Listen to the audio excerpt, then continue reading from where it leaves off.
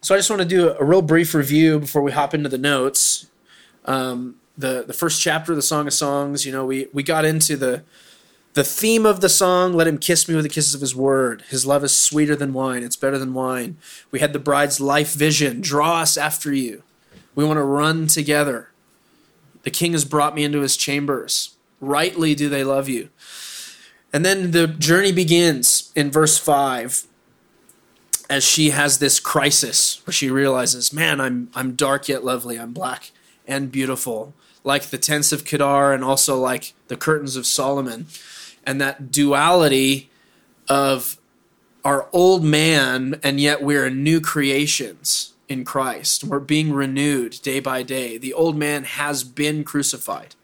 We have been freed from sin. The man who has died is free from sin. These Romans 5, Romans 6 truths, really how you can connect to these. I think those chapters are perfect to study with what we've been studying in Song of Songs in verse 5 and 6. Last time we talked about her, don't stare at me because I'm dark. The sun has tanned me, life under the sun. She was working the other vineyards.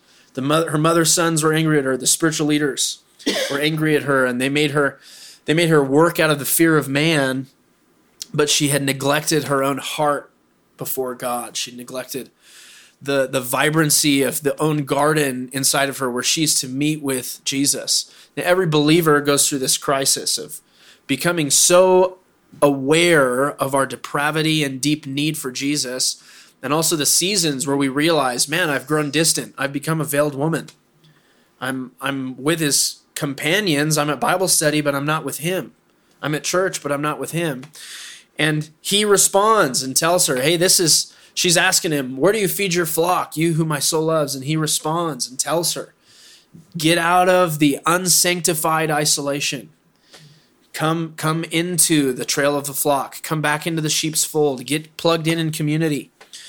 He says, tend the young goats. Find somebody younger than you. Don't be idle. Refuse unsanctified idleness. And get into servant ministry, washing feet.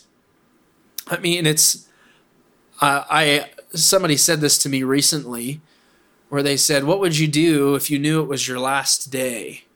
If you knew you were about to die, and, a lot of us think about, I'd, eat whatever I want, go on a trip, spend all my money. And yet we forget that Jesus knew when his death was, and he chose to wash feet. He chose to get into servant ministry. That's what he did with his last days. And that's what he's telling us to do. Don't be idle.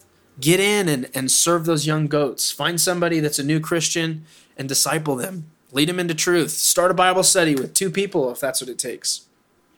And then refuse unsanctified independence. Get in to the shepherd's tents. Get around them. Whatever leaders that I've placed you under, submit to them, serve them, honor them, speak well of them. None of them are perfect, but they're all striving to know God and to lead others into truth.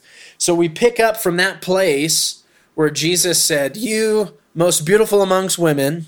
He gives her a threefold answer where he feeds, and now he's giving her a threefold affirmation of her beauty, and then a promise to finish it all off. So we're going to go over that threefold affirmation tonight and his promise to finish the work that he started. So this is Song chapter 1. I'll hop into the notes, starting in verse 9, where Jesus affirms the sincere heart. To me, my darling, you were like my mare among the chariots of Pharaoh. Your cheeks are delightful with jewelry, your neck with strings of beads. We will make for you jewelry of gold with beads of silver. So a lot of symbolism there. It's in these 3 verses, really what's happening is Jesus is comparing the maiden or the young believer, ourselves, to 3 things that affirm our sincere heart toward God. The sincere heart, or we refer to it as a willing spirit, or the yes in our heart. Those are all the same thing. It's one of the ways that we're beautiful to God. A while back, we talked about the 3 ways that we can see ourselves as beautiful to God, why he sees us as beautiful. And one of those 3 ways is the willing spirit. It's the yes to God in our hearts that's beautiful to him. This willing yes in our hearts is beautiful to God even before the way we live aligns with that yes.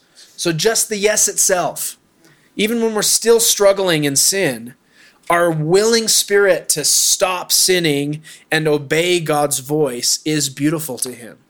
And he affirms that he's in the seed sowing business. Everything in Christianity is about sowing seeds, time, and then harvest. And I think so often we get into the weed pulling business and we don't realize that it's so much more effective to sow seeds than it is to pull weeds. You can pull weeds all day and you're never going to reap a harvest. You can sow seeds all day and there will be some weeds here and there, but ultimately the seeds that you sow will overtake the weeds in your garden. The yeses in your heart will always drown out the echoes of the old man.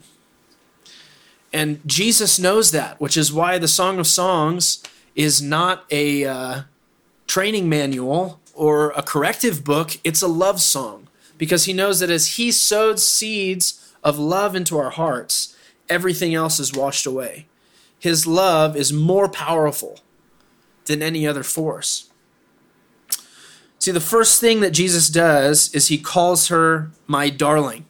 Literally translated, my darling means lover friend. So Jesus views us as his friend and his lover as we touch the heart of God, even in our weakness.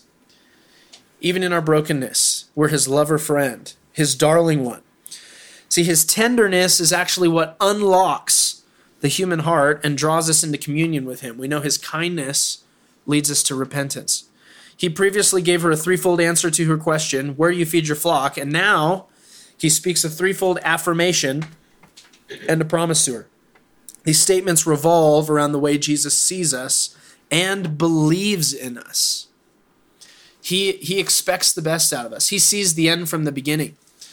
There's a scripture in Isaiah that just came to mind where God prophesies the end from the beginning. And that's really how the prophetic works. That's how his words work. He sees where we will end up, and he speaks to us from that place, even in the beginning stages of our journey with him. He starts off, to me, my darling, you were like my mare among the chariots of Pharaoh. God sees her sincere and strong desire to follow Jesus in obedience and right living. Our resolve to walk uprightly is compared to one of Pharaoh's mares. If you don't know, a mare is a female horse pulling his chariot. Throughout Scripture, there's a lot of scriptures about horses, and the horse is referred to as a symbol of strength and power. Jesus here is comparing the righteousness of the maiden to the strength and the power of a horse. He speaks to the gift of righteousness he placed in us as new believers, and he prophesies strength through grace in our walk with the Lord. As believers, we have the ability to reign in life through Christ. And here's that scripture, Romans 5:17. For by the offense of the one, death reigned through the one. Much more will those who receive the abundance of grace and the gift of righteousness reign in life through the one, Jesus Christ. So just to talk a little more about this horse allegory, at this time, Egypt had the most powerful and highly trained horses on the planet. Pharaoh would select the very best of these horses to pull his own chariot. Therefore, the mare pulling Pharaoh's chariot would be the best horse among the greatest horses in the world. So this is like an ultimate superlative. Not only are you a horse, strong, powerful, beautiful, magnificent, forward-moving, not shying away from the battle, but you're actually the best of the best. Not only are you just a horse in Egypt, but you're the best horse in Egypt. You're the horse that Pharaoh, out of thousands of horses, handpicked to pull his own chariot. See, Solomon would know about these horses because Solomon himself, if I'm remembering correctly, had like 10,000 stalls for the horses of his chariot. And that's somewhere in Kings. But he would have purchased a whole lot of horses from Egypt because they had the best horses in the world. The most well-trained, the most obedient. Pharaoh's chariot is described by historians as being completely covered in gold. This is interesting, so that when the sun shone on it, the light would blind his enemies. Like, pretty amazing, this chariot coming through. It's like the sun itself is riding into battle. So in the same way, our desire to follow Jesus, he's comparing this like a powerful and meek war horse harnessed to his chariot, carrying his light into this world without stumbling or shying away in fear. One thing I love, so I grew up with horses, and there's this term that we use called breaking a horse. But in decades before our current generation, they would call that meeking a horse. So what we now call breaking a horse, or we say, oh, you're breaking its spirit, you're really just training it to obey you and to see you as the person that's in charge.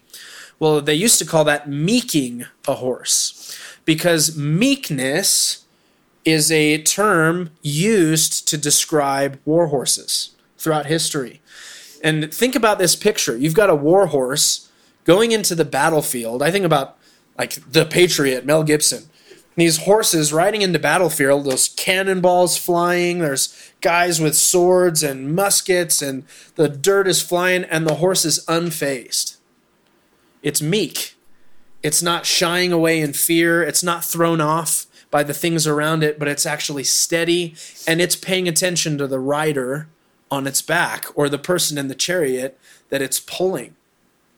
So in the same way, God is describing our desire to follow him as this meek war horse. It's not swayed by anything. It's not thrown off course. It's not being spooked. If you know anything about horses, they're really easily spooked. So to train that out of a horse takes discipline. It takes years. It takes a skilled trainer to do that. And Jesus is saying, just your willingness to obey me. You are strong. You're sure-footed. You're ready for battle. You're pulling me like a chariot into the world. I'm blinding the eyes of your enemies. It's a really, really cool picture. And I like this scripture in Isaiah 63. Who led them through the depths? Like the horse in the wilderness, they did not stumble. And that's his prophecy over our lives today. We will not stumble in Christ. Verse 10. Jesus affirms our will and emotions. So he compares us to this mare pulling Pharaoh's chariot, and now he's talking about our cheeks and our neck.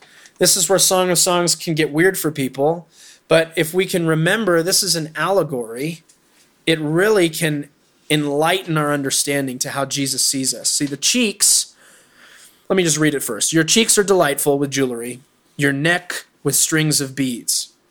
The cheeks, or the countenance of a person, throughout the song symbolizes our emotions. So the cheeks reveal anger, joy, shame, other emotions, etc. And when we look at someone's cheeks, we can tell what kind of emotions they're experiencing internally. In this way, the emotions of a person are expressed through their face, through their cheeks, through their countenance.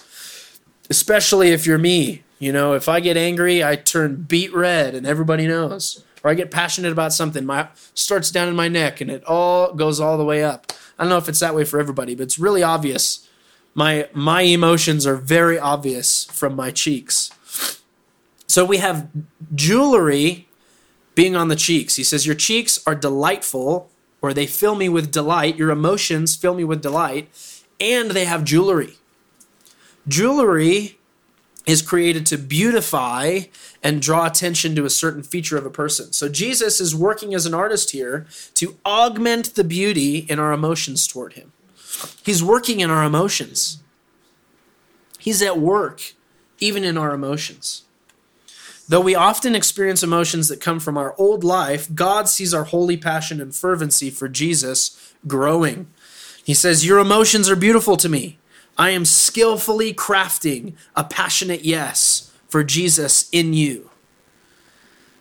He's beautifying us. He's putting jewelry on our emotions. Our emotions were created to be fulfilled and directed to Jesus, not ignored or stifled. In fact, our loving emotions toward God actually move his heart.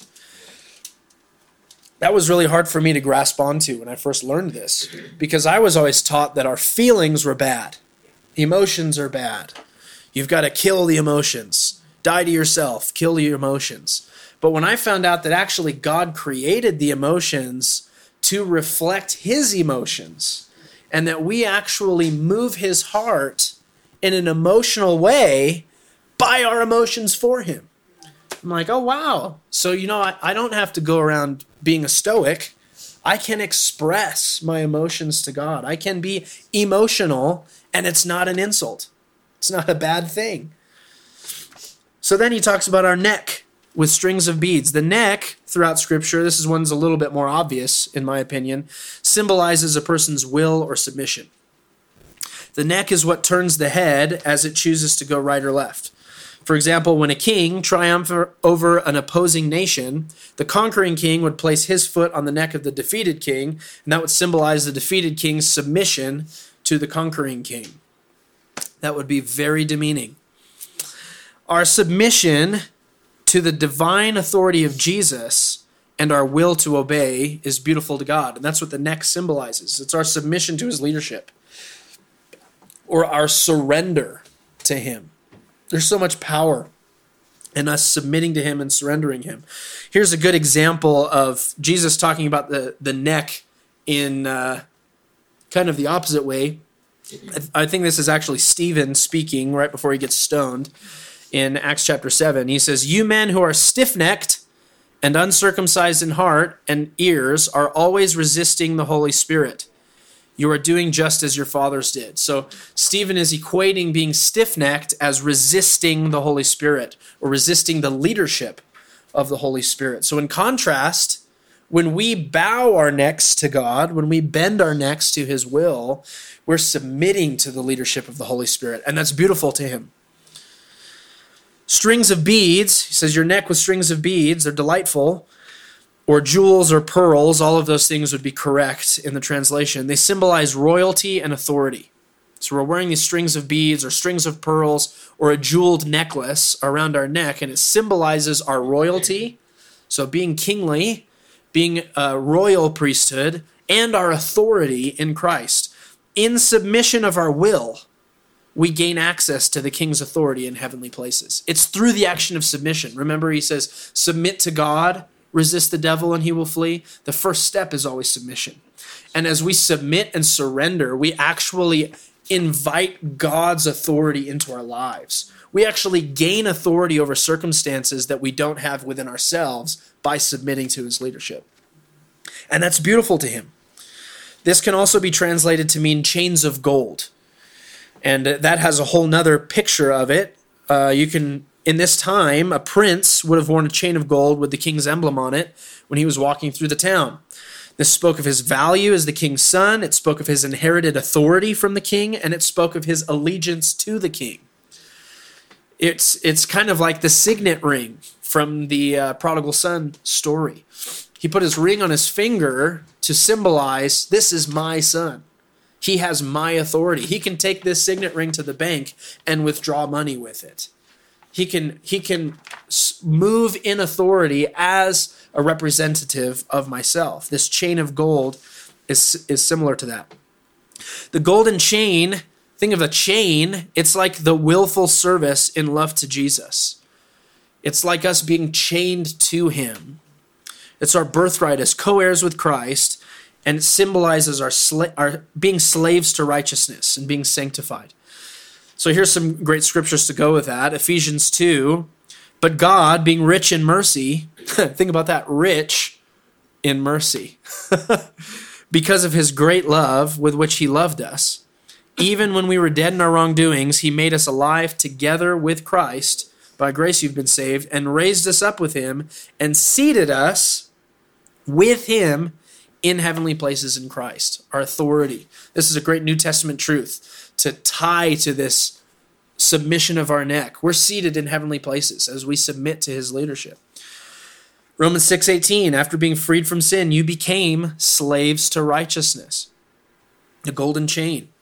Matthew 16:24, then Jesus said to his disciples, if anyone wants to come after me, he must deny himself, take up his cross, and follow me. For whoever wants to save his life will lose it, but whoever loses his life for my sake will find it. As we submit and lay down our own lives at the feet of Jesus, it's actually how we access life in Christ. It all starts with the submission of our will, the neck. So he says these things, and then a lot of translations will then say the chorus. Remember, a lot of those labels were added by translators, so they're not necessarily completely accurate, but they make sense, and a lot of people were involved in that, so I don't reject those. There's kind of two ways to view this verse 11, and I view it as really the Godhead speaking. It would also be accurate to call it the friends of the bridegroom, and or those invited to the marriage of the Lamb. Those things would make sense, but most Hebrew scholars would say that this is the Godhead speaking. And it's his promise to finish what he began in us. He says, "We will make for you jewelry of gold with beads of silver." Gold in the scriptures refers to divine character. The Godhead is speaking here, we, Father, Son, Holy Spirit, and they're saying that they will produce Christ-like character in our lives, jewelry of gold. Jesus promises to finish the work of refining us like gold as we continue to seek after him as slaves to righteousness. The beads of silver represent redemption. That's a lot of times through Scripture when we're talking about silver, it's talking about redemption, redeeming. And this is talking about our authority to bring deliverance with others. That's the beads of silver placed on our pure gold heart toward God. So this jewelry of gold with beads of silver, gold being the refined character of Christ in our lives, this pure heart to live for God. And with that comes authority. In the submission of our will to Christ comes the authority to deliver others, comes the authority to actually be a bondage breaker for other people. I love this scripture in Malachi 3 as we're talking about the refining of gold. He's making for us jewelry of gold. "Behold, I'm sending my messenger," Malachi 3, "and he will clear a way before me, and the Lord whom you are seeking will suddenly come to his temple. The messenger of the covenant, in whom you delight, behold, he is coming, says the Lord of armies. But who can endure the day of his coming? And who can stand when he appears? For he is like a refiner's fire, and like a launderer's soap, and he will sit as a smelter and purifier of silver. And he will purify the sons of Levi, and refine them like gold and silver, so that they may present to the Lord offerings in righteousness. Then the offering of Judah and Jerusalem will be pleasing to the Lord, as in the days of old, and as in former years." Something that's really cool, this "we will make" at the beginning is the same Hebrew that's used in Genesis 1 when God created the universe. See, he's making us into those who fully choose divine character, that's the gold, and are equipped to deliver others, that's the silver. He promises full victory over dark areas of our hearts, and with it, the authority to deliver others from similar areas of sin. Hebrews 12, "Therefore, since we also have such a great cloud of witnesses surrounding us, let's rid ourselves of every obstacle and the sin which so easily entangles us, and let's run with endurance the race that is set before us, looking only at Jesus, the originator and perfecter of the faith, who for the joy set before him endured the cross, despising the shame, and has sat down at the right hand of the throne of God." Philippians 1:6, "I am confident of this very thing, that he who began a good work among you will complete it by the day of Christ Jesus." So this promise, "We will make for you jewelry of gold with beads of silver," it's God, the Godhead, Father, Son, Holy Spirit encouraging us, hey, you've got a willing spirit, but it's not unto nothing. You will overcome. You will walk uprightly. You shall love the Lord your God with all your heart, soul, mind, and strength. I am the one that will finish the work that I've started. He who began a good work among you will complete it. He's not going to leave it unfinished. He's not somebody that starts a project and then throws it away and starts a new one. He does everything intentionally, and he sees the end from the beginning. So we can rest assured that even if we're struggling, even in brokenness, even in weakness, he sees us as beautiful now, and he promises to perfect the work of faith and the good work that he started within us. See, as I said, this Hebrew here is the same used in Genesis when God created the universe. The Godhead that made man in their image is the same Godhead that will make our character in their image, like pure gold. It's the same word, Genesis 1:26. Then God said, let us make. That's the same as we will make for you. Let us make mankind in our image according to our likeness. So God created man in his own image. In the image of God, he created him, male and female. He created them. So this is the work that he's doing within us. He says, hey, I see your strong, willing spirit to follow me. And it's like the strongest, most beautiful, and obedient and well-trained horse pulling my chariot.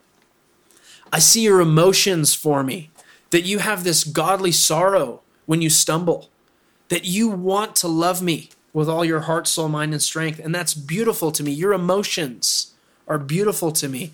And your will, you've submitted yourself to me today and every day. You keep submitting yourself. You keep surrendering the things you can't seem to control. Even in sinfulness, even in brokenness, you're submitting to me and you're coming to me in your sin. And that's beautiful to me. It moves my heart. Therefore, I'm going to finish this work. You can be rest assured. I'm going to finish this work that I've started in you. Your character is going to be gold like mine. I'm going to refine it to the point that you'll actually be able to step into the darkness of other people and be a light of deliverance for them. A lot of believers call that overcomer's authority. You know, as you walk in freedom from something. This is why the word of our testimony is so powerful. He gives us the right to share our testimony, which is the spirit, the testimony of Jesus is the spirit of prophecy. It becomes a prophecy over someone else's life, those beads of silver, so that we can be a part of his deliverance of other people. So let me pray for us. Father, I thank you that your heart is moved by our emotions. It's moved by our will.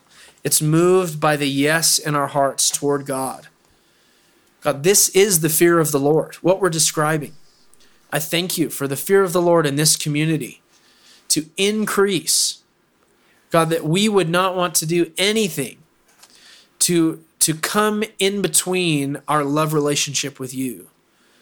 God, would you quicken our yes? Would you strengthen the willing spirit in our hearts? Would you continue to sow seeds of love so that we will love you with all of our heart, soul, mind, and strength?